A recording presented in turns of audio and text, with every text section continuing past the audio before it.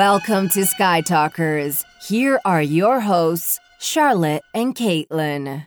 Hello, and welcome to Sky Talkers. I'm your host, Charlotte. Hey, everyone. I'm your other host, Caitlin, and welcome to this week's Resistance Recap, where we are talking all about the episode, the Vox Vortex 5000. And it aired on December 1st. It was directed by Seward Lee, and it was written by Gavin Hignite, with the story consultant, once again, of Stephen Melching. And ladies and gentlemen, we are in December, and it is Rise of Skywalker time, and it's coming. It's coming so fast. I cannot believe we actually made it here. I feel like I'm just going to say a lot of cliche things about how time has flown. Where are we? What's happening? Are you hydrated? No. Actually, you're probably hydrated. Charlotte drinks so much water. I am definitely not hydrated. I do not drink water. Well, are we sleeping? No, we're not sleeping. No. See, this is why we're a good team. We balance. You stay hydrated. I get enough sleep. So True. It's very true.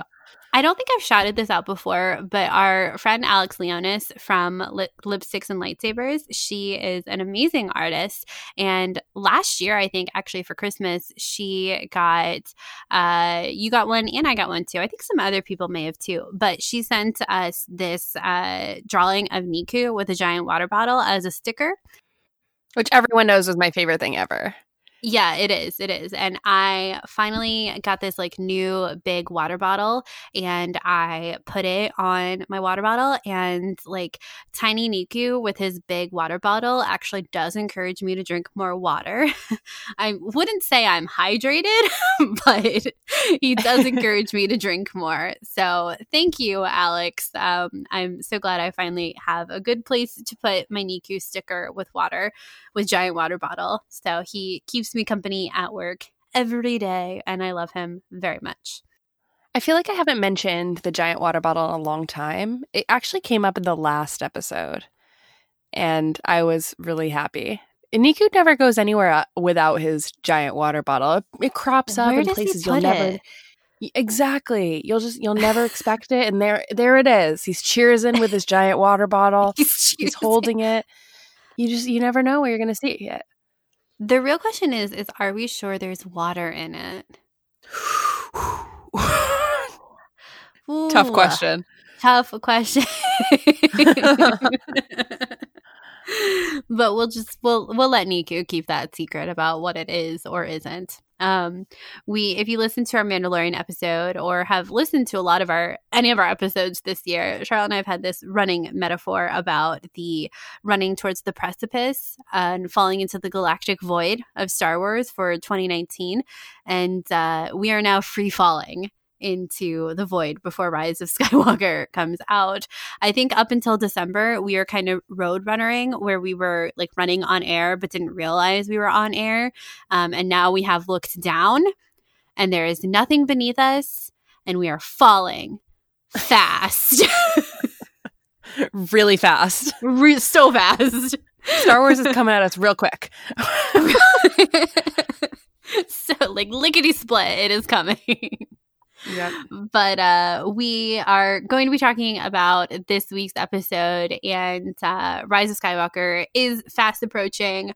We are still planning on covering both The Mandalorian and Resistance up until that time. For the most part, right before Tross comes out, it's a little bit dicey on what exactly will or will not get covered on the podcast, but we will talk about it at some point, so don't worry about that. But I'm off Twitter now for the most part. Charlotte is still hanging on with the last remaining troops on Twitter, so it's all happening really fast. It's me and like 10 people. And we all have a lot of muted words. We're just existing. I don't seeing know what nothing. you're talking about.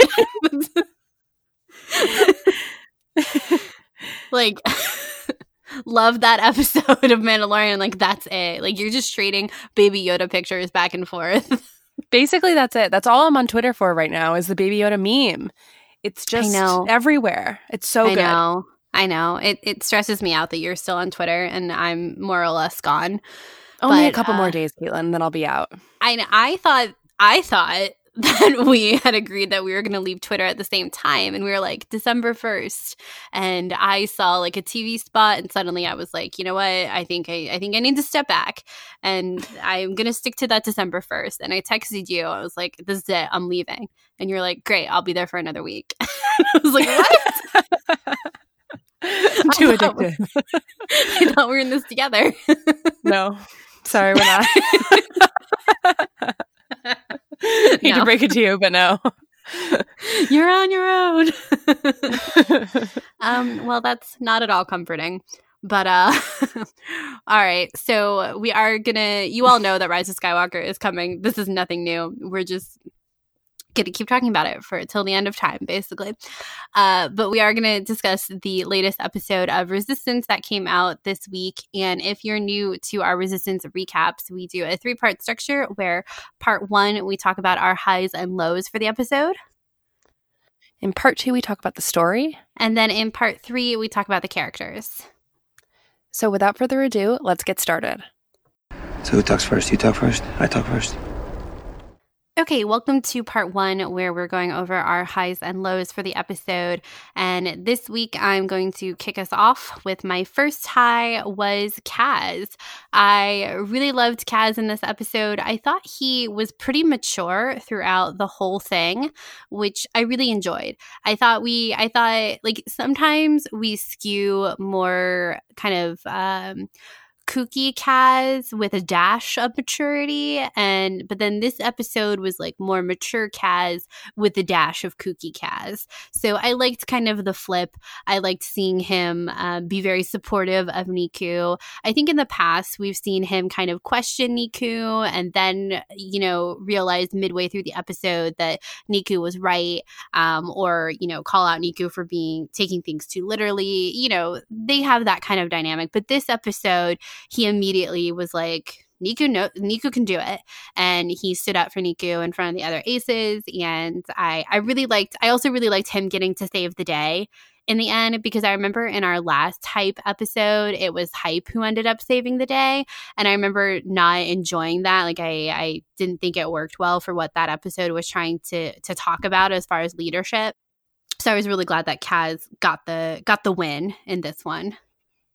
Yeah, Kaz is my high too. I totally agree that he had lots of streaks of maturity in this episode. When he would say things and present ideas, I actually believed him, which not to say that I haven't in the past, because I definitely have, but I feel like he exhibited some sense of maturity that I hadn't seen in him before, which felt like a really good step in his character, evolving, and really good step in the right direction for him, and like my faith in him. And not that I didn't ever not have faith in him, because I love Kaz. Everyone knows who listens to the show knows that Caitlin and I really love that character.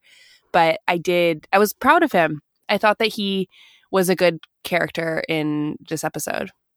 Yeah. It's never about not trusting Kaz. It's about whether you think he has a good idea or not, or if he is going to be able to execute it as well as he sees it in his head, I think.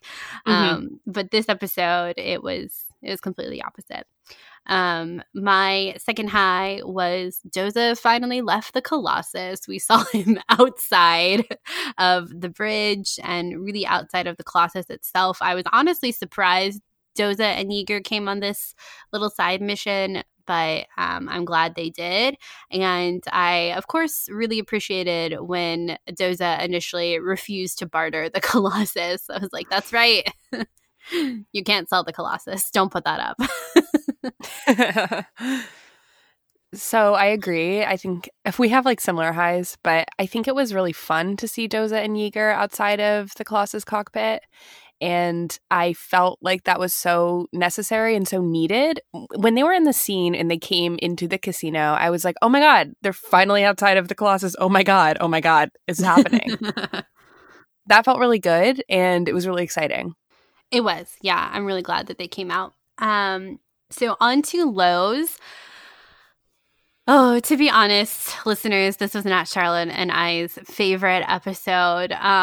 This was a hard episode, honestly. Obviously, we both had a lot of good things to say about Kaz, and it was fun to see Doza and Yeager outside of the Colossus. But overall, this was honestly a bit of a frustrating episode, I think, for where we're at in the season. I feel like I'm kind of beating a dead horse by asking what we're doing or where we're going. I just feel like we're kind of running in circles right now, and I'm not really sure where we're headed. And I feel like I've been saying this for most of the episodes this season. And so it is kind of frustrating. You know, it's like Joseph says, we need credits. Okay, for what? To buy supplies, to go somewhere, to do something specific? Are we even looking for the resistance anymore? Or are we looking for a safe planet to harbor? I was kind of frustrated that we had another hype-focused episode. It wasn't as hype-focused as our previous hype-focused episode, but he definitely was the driving force for this episode. And I like hype, don't get me wrong, but I think, and I enjoyed his actual episode, but I think that we have other aces that it would have been great to see more of them, or to have had it focused on like Tora and Kaz and I don't know, Tam. So overall, this was not an episode that I would say I enjoyed. By and large, and I don't think it's one I'll be going back to maybe ever. I do feel like we're kind of running in circles, and I keep asking the same questions, and we're not going anywhere, or I don't know where we're going. So this was a bit of a frustrating episode, unfortunately. And yeah, that's kind of that on that. Yeah, I agree. It was not my favorite. It could be my least favorite. And I'm not sure if that's because of the situation of I'm not really sure what we're doing, or if it's just in general I didn't really like this episode. I have to say I was really excited to see another Hutt. It's kind of something I'd wanted. I wanted the Resistance to kind of make this weird deal with the Hutts. I've been talking about this for a while. And I feel like I was like, oh my God, we're bringing the Hutts back. And kind of just didn't, it totally fell flat for me. Like, I didn't like the gangster mob Hutt. I think that makes sense, obviously, but like the New York accent, like it felt so, and yes, it's a cartoon, but it did feel so cartoony and very earthy that I didn't really like it. And I'm getting frustrated in my own voice saying that I'm frustrated.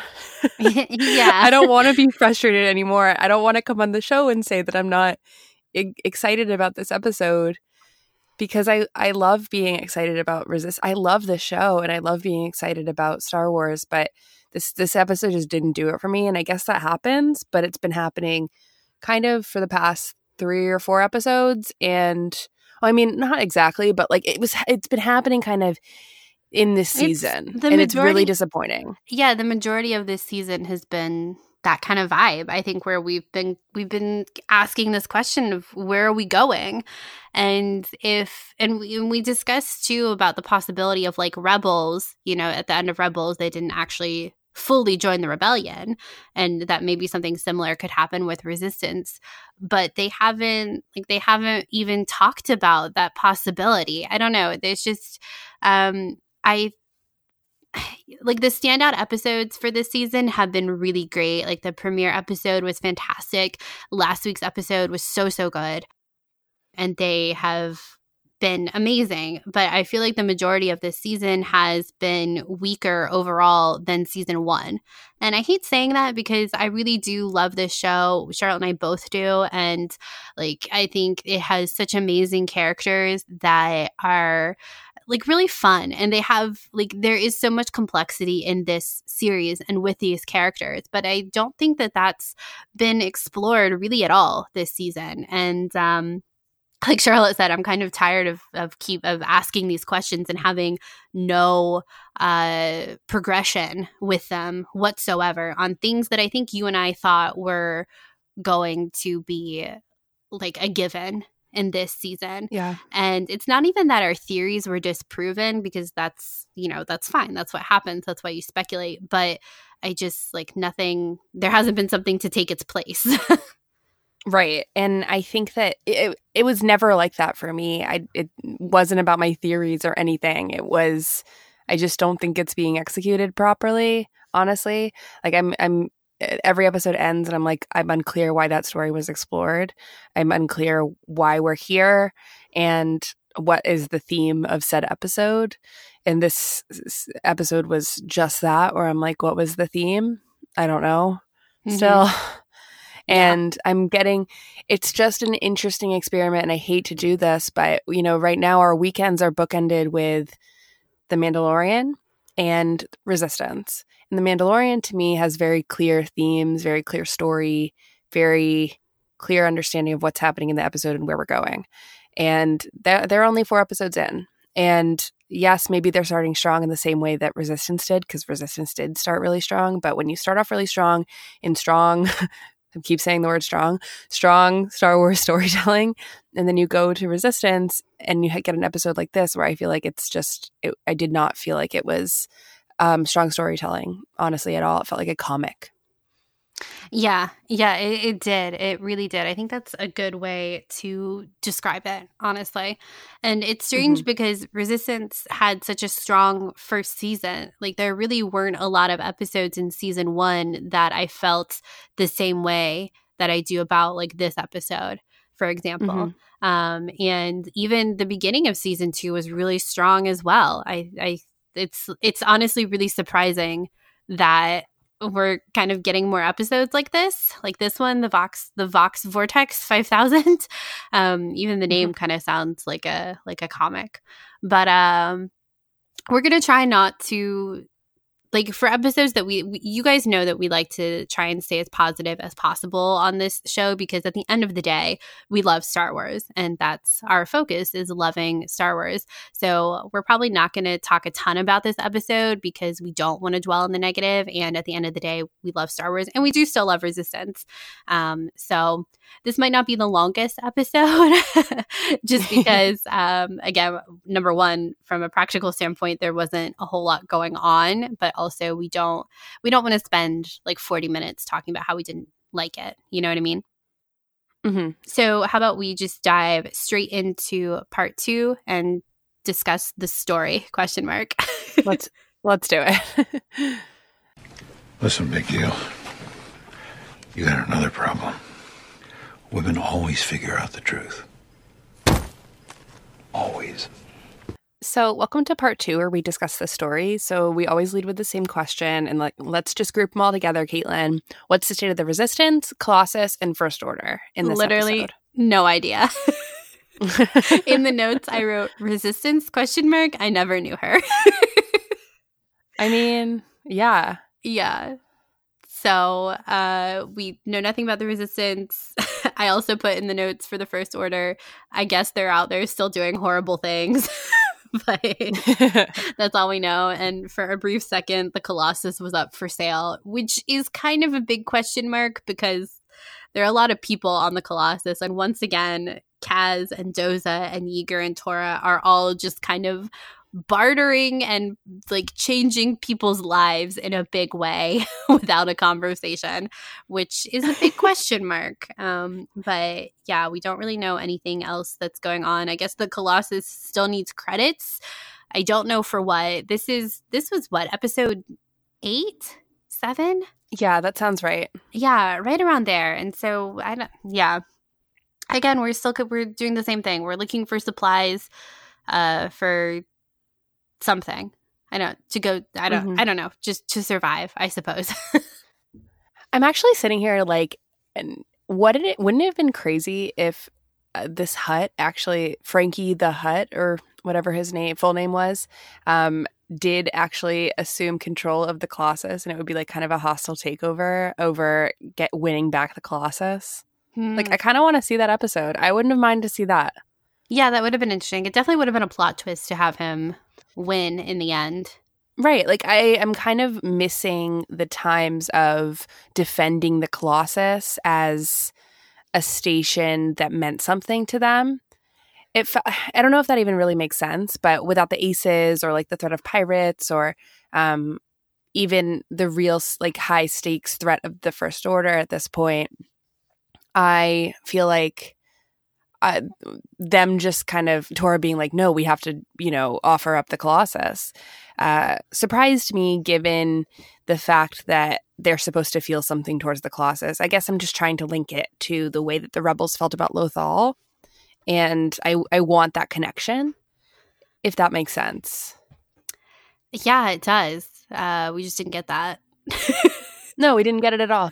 But I still think that it's I don't know. So we're working towards getting more supplies and credits. Yes.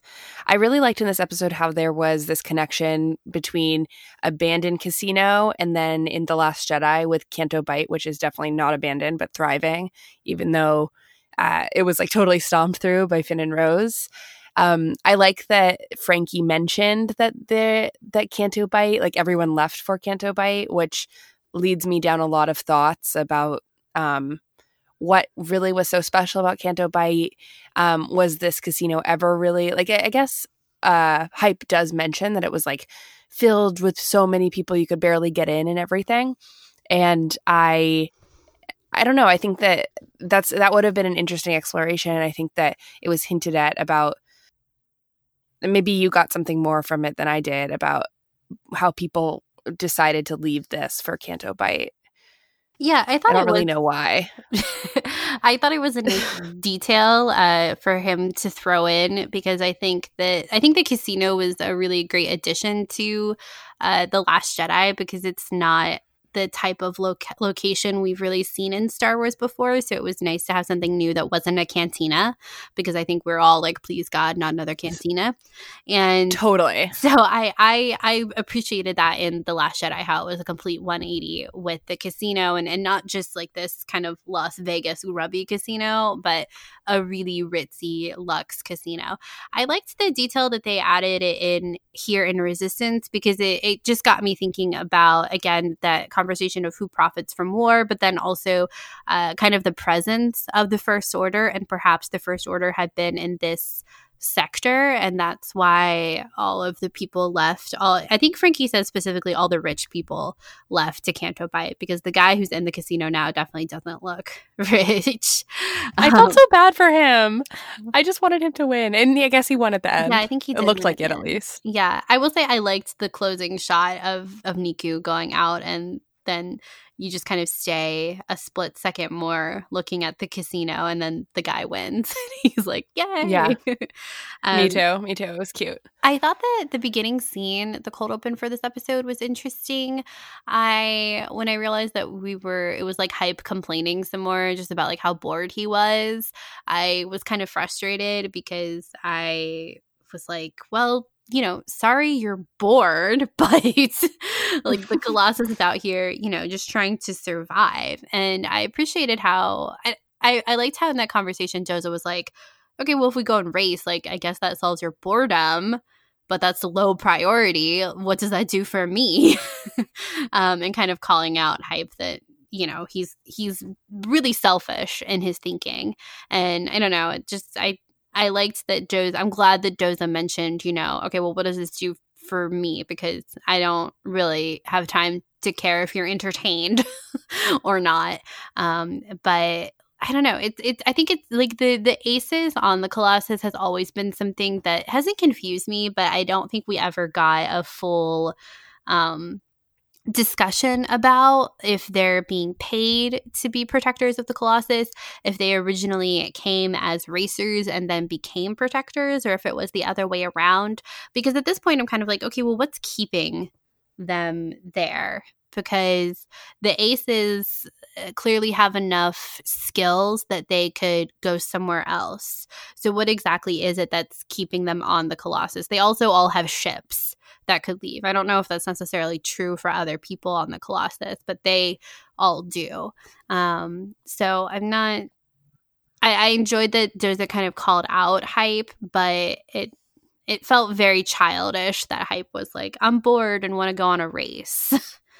I kind of liked, though, that it was pivoted to, but this is how, like, we're bored. Like, we could actually help the Colossus if you let us, and trust me because I have this great idea. And in the beginning, I was like, actually, makes sense. Like, this is a good, like, utilitarian use for these amazing pilots who were kind of all sitting around, and how can they help the Colossus do what needs to be done, right? We hear about this all the time about like what they need. Was Hype really thinking that though? That's what I... No, he wasn't. Yeah. He wasn't. But I think that I would have enjoyed like the Aces perhaps also thinking that, or maybe wanting to explore other racing options rather than this sketchy casino that was Hype's idea. you know? Yeah, exactly. I think I like how you put it because I wasn't really thinking about it like that, but I just don't think that Hype was thinking, how can I help the Colossus today? It's funny. I was thinking about how so the first time when we see Hype racing in the casino, and it's turned out that the pilot that he's racing against is a droid. It's like a robot pilot.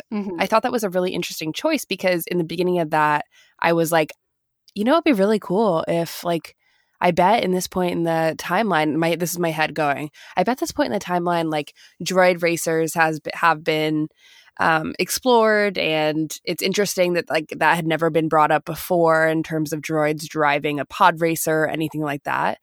And I had never really considered that because you always think about, you know, our two units always helping, like in Jedi Starfighters, pilot everything, or in X-Wings or anything like that. And I just had never seen like a droid at this point in the timeline with understanding like droid sentience and everything that L3 did and all of those conversations in terms of Star Wars writing and everything, especially because we know that this season, I suppose, I mean, I think it was kind of discussed that it was kind of developed alongside of Solo. So I was like, oh, that would be interesting if that was explored. And I liked that it was brought up here, but I would have enjoyed a little bit more conversation about like why those were created, I guess, or like, I don't know if I would have enjoyed more of that, or like if there was just a little bit of maybe a line that talked about the sentience of that droid and whether or not they were aware that they were racing, or if they were all under control by the Hutt. Did I miss something? Did that happen, or am I wrong? It did not.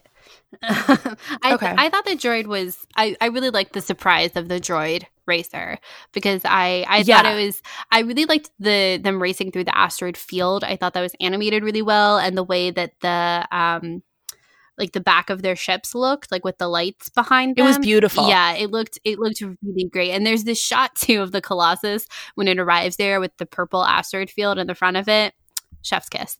Looked really great. And I thought the droid was like a great plot twist. And I think you're right. It would have been more interesting. It would have been interesting to hear maybe a little like a character say something like that was outlawed, you know, with the New Republic or something like that.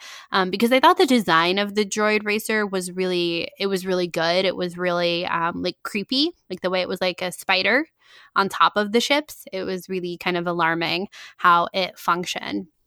It kind of bothered me that in the race that Frankie kept saying, you know, weapons aren't allowed, this isn't allowed, but then he's so blatantly breaking his own rules, and that it wasn't until the very end that the Aces decided to break the rules too. I don't know why like that frustrated me so much. I just wanted to shake the screen and be like, this feels like an easy out to like create conflict for them. I almost felt like the droid fighter could have been enough on its own to present conflict for the ace pilots. Like it just keeps winning and outsmarting them rather than Frankie also using weapons, which he himself said no weapons allowed.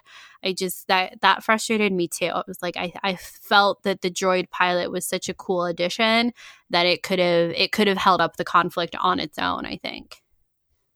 Yeah, that's an interesting point. I do have to say I really liked the introduction of bringing back this whole video game simulation thing. I surprisingly liked that, given the fact that we had seen it before already. We saw Kaz and Tora playing like a pilot simulation in her room in season 1, and it seems like it has come up a couple of times that I liked that Niku would be like the brains behind figuring that out and wanting to help in this way and understanding that really it's like the same system.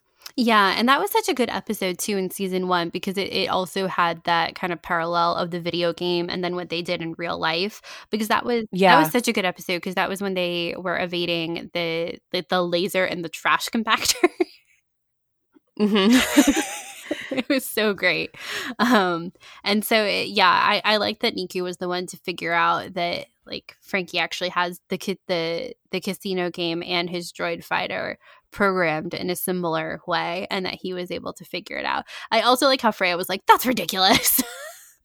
That's just a holo game. Yeah. Yeah, I loved Freya in this episode. She was like, you bet everything on this idea that Nico thinks it's similar to a holo game. Just like, yes, girl. Yes, girl. Yeah. She was. I think that Griff is still my favorite ace pilot. I think there's something so funny, like comical about him. I agree. I enjoyed him a lot. Okay, well, is there anything else about the story that we need to talk about? No. Okay, let's move on to part 3, characters. Okay, welcome to part 3, where we're talking about characters, and we the first one I had to discuss was Kaz, and I feel like we kind of discussed him in part 1, but like I said, it was really nice to see him get the win in the end, because the last Hype episode, was so focused on this topic of leadership and teamwork, and Hype and Kaz, and like Kaz had the upper hand in that episode of knowing what to do and how to work in more of a military setting from his time in the Navy, and Hype was, kind of ignoring Kaz throughout that whole episode, and then at the end of it, Hype was actually the one to take I think that's when they were hunting that creature or evading that big creature that they eventually killed. But Hype, I remember, was the one who ended up getting the win. And I remember not really liking that, because I thought that Hype should have, like, the lesson for Hype in that episode should have been to defer to Kaz, because Kaz was the one with the experience. And I kind of wish that had been a little different at the end of it. Whereas in this episode, I liked how, it was Hype's idea to go to this casino, but he was duped just like everyone else. But then at the end, it was Kaz, even out racing Tora, who was able to save the day. And his maturity was just like really great in this episode too, the way that he was so certain that they were going to win and to have faith in Niku. I just thought it all worked really well for him. But then we also got like that little splash of kooky Kaz, like in the beginning when they get the snacks and him and Tora are just like shoving their mouths full of snacks. They're like, I don't know what it is, but it's tasty. That was good. It was really I was good. like, I wanted there to be a reveal about what it was. I but know. I get that they're hungry, so that's funny and kind of sad that they're so starved. Yeah, but Tora was eating in the beginning of the episode. True. Like, and they made that like gross cake last episode. Yeah, too. I think they're like, that's the thing. They need supplies, but they're eating all the time. The Aces Lounge man. Yeah, she had like a plate too. It was like a meal. She had a fork and knife. It wasn't like a corn on the cob kind of situation. I thought, to go to your point about how Kaz had a lot of faith in Niku, which was nice to see, it reminds me of the episode like a while ago, maybe like 3 or 4 episodes ago, where Niku's kind of faith in his friendship with Kaz was a little doubted, and in the end he talks about how Kaz is his best friend, and I think Kaz returns that sentiment, if I'm right about that. And I liked that, Kaz has faith in Niku, and it was shown in this, and that maybe that was part of development from that one episode where they really kind of got to know each other, and Kaz was able to ask about Niku's like background and all those things that were brought up in that one episode. Yeah, that's true. That's a good connection. It was really nice to see Kaz just immediately back up Niku like that. And he was kind of the next character who had a lot to do in this episode. I like that Niku is often kind of the secret weapon, and people tend to doubt him a lot, but he has this knack for finding solutions in unexpected places. And I don't know, I liked seeing him, like the way that you were talking about how Freya was like a video game, question mark. But he was like, no, this is like, clearly there's a link here, and I think I can manipulate it to our advantage. Yeah. And I I, as an audience member, believed in Niku because he's done that so many times before. And I mean that in a positive way because he's helped the Colossus, the Resistance, and all these different ways of like finding a backdoor almost. And this felt like another backdoor. Yeah, it's interesting because Niku is often put in charge of engineering problems on the Colossus. But then in situations like this, people sometimes have a tendency to doubt him. But Doza had faith in Niku too, which was good to see. I thought it was funny when they finally did kind of bet everything, including the Colossus. Yeager just walks up and he goes, "Have we all lost our minds?" I thought it was funny. I like practical Yeager. He's always, questioning what crazy concoction everyone else is coming up with, what crazy plan. I want more Yeager. I love that character. He's so great. I know. And I'm with you in that. Have we all lost our mind? Like, what is this? What is happening? You bet the Colossus. I'm with you, Yeager. Don't bet the Colossus. Same. And so the last character we want to talk about was Doza, which again, we kind of covered everything that happened with him earlier in part 1, but he finally left the Colossus, thank the maker. It was a bit of a bummer that he still managed to say, quote, "It's too dangerous" in this episode, which I'm pretty sure he said in every episode. I actually didn't catch it. That's really funny. I think it's when Tora was like, "I'll go next." After Doza has already put up the rest of the aces for collateral. And Dora, an ace, says, "I'll go next." And Doza says, "It's too dangerous." I think the whole a classic Doza line. I'm ready for it to be a retired Doza line. It was another situation of me saying it with him as he said it for the first time. I was like, I feel it coming. I feel it coming. Why don't we kind of spin this, though, as to something that we should just laugh at in a good way rather than being annoyed at it? I don't know if I Because can. now it's just become a Doza-ism. It's an ism. It's a cliched line. It's not like a "this is the way" or "I have spoken." It's just it's too dangerous. It's just the same as it's not the thing. It's the new "May the Force be with you." It's too dangerous. It's this year's "I've got a bad feeling about it. Yes. No. Softly. No. Oh gosh. Yeah, I think the whole setup, I think there were some pieces left out of this whole thing about, did he like consult with the aces before betting them to Frankie? No. That was okay. I think that Doza, it's a weird situation. I think Doza's the head of the aces. They're all his aces, like the Colossus's aces and the Doza's ace, whatever. Like, again, why are the aces on the Colossus? What is there, like, do they have a contract? That's what I don't know. And maybe that's too adult of a question. I just need to kind of suspend disbelief about why they continue to be on the Colossus.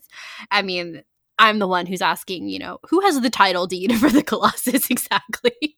So maybe it is a bit not a justifiable answer for this, or question for this series, but I do think it's funny. Hype bet himself and he could do that, but at no point did we get all the other aces saying, "Yeah, we'll do it," or "We can win this, don't even worry about it." It was just Doza and Frankie talking, and then the next thing you know, Freya's out there racing. And then again, we're betting the Colossus too, with all those hundreds of people on board. Just how it goes. That's just how it is. I think we just have to accept it. It's too dangerous. We're betting all these people's homes.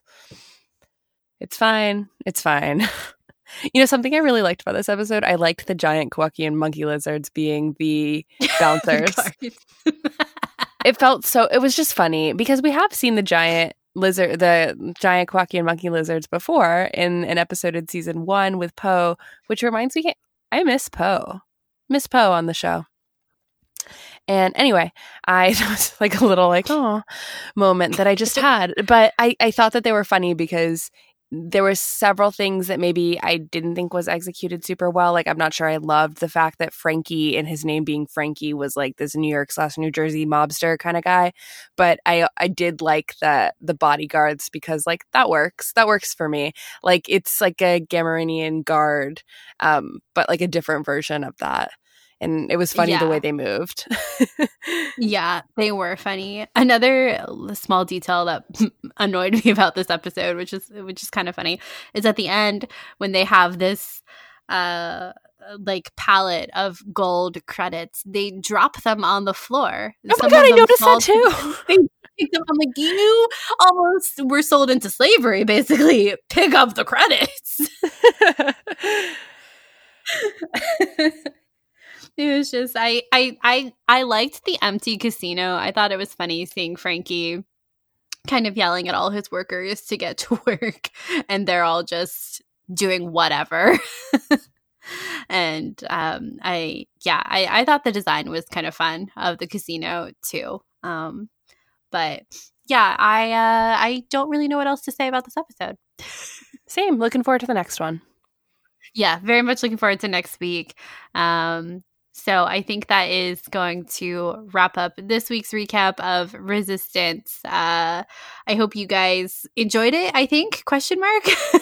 I'm not really sure what the vibe should be for this Sky Talkers episode, but I hope you come back next week because we will be watching Resistance next week because, again, just bears repeating, we do love this show, and we are very much going to miss it next year when it does end. Even with some of these not so great episodes, overall, the show is still really, really great, and we have a lot of great things to say about it, and it holds a special place in our Star Wars heart. So I hope that was okay. This episode kind of riffing a little bit on it so far. But if you want to follow us online, Charlotte is still on Twitter at Crarity, and I will be there after The Rise of Skywalker at Caitlin Plusher. We also have the podcast Twitter at Sky Talkers Pod, as well as our website, Instagram, and Facebook. Just Google search Sky Talkers and you'll find us wherever you want to follow us on your social media platform of choice. And if you haven't reviewed us on iTunes, we would really appreciate it if you did. It makes us happy and it helps other people find our show. And if you are looking for more ways to support us, you can also head on over to our Patreon and check out some of our reward tiers if you're interested in that. Yes, and I want to say a huge thank you to our amazing patrons: Joey, Jason, Fiorella, Marty, Spencer, Kathy Gee, Jenna, Jessica, Mike, Thomas, Bridget, Shelbo, James, Kate, Nathan, Sam, Bailey, Eric, Kelly, Neil, Mary, Larry, James, Sarah, Susanna, Z, Cherie, Diana, Becca, Lynn, Katie, Courtney, Amy, Kelly, Jim, Swara, Bradley, Matt, Eaton, Garrett, Debo, Irina, Edith, Jacqueline, Rachel, Lady Vader, John, Kevin, Ian, Roz, Lakshana, Candace, Ewan, Tom, Daniel, Heather, Brooklyn, Kimma, Jalea, Matthew, Captain Britain, Jackson, Carrie, Jackson, Raphael, David, Ada, Liz, Christian, Nicole, Jonathan, Rachel, Aaron, Brooke, Rebecca, Kathy, I, Rebel, Kimberly, Vundacast Productions, Christian, Adam, Megan, Courtney, Santara, Thomas, John, Megan, Kate, Matthew, Fernanda, Chell, Manny, David, Claudia, Kate, Lady Valkyrie, Jenny, Blessed Cheesemaker, Danny, Lumperaroo, Patrick, James, Hammy, Neil, The Dorky Diva Show, Megan, Stewart, Kyle, Jennifer, Kels, Chastity, Elia, Travis, Katie, Alyssa, Rebecca, Delaney, Angela, Allie, Natalia, Daz, Serene, Shireen, Molly, Isabel, Camille, Amy, Jared, Claire, Brad, Caitlin, Rebecca, Helly, Scott, BJ, Casey, Lauren, Tom, Kirsty, the Clashing Sabers podcast, and Chuck. Thank you so much for supporting us. Your support means the world. Yes, thank you guys so much. And until next time, may the Force be with you. May the Force be with you.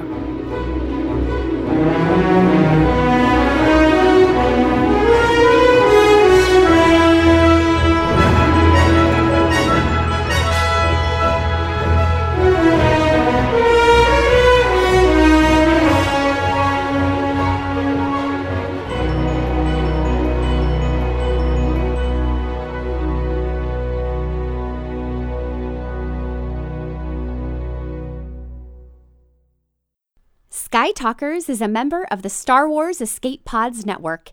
Explore more great content and get to know our sister shows at weareescapepods.com and on Twitter at weareescapepods.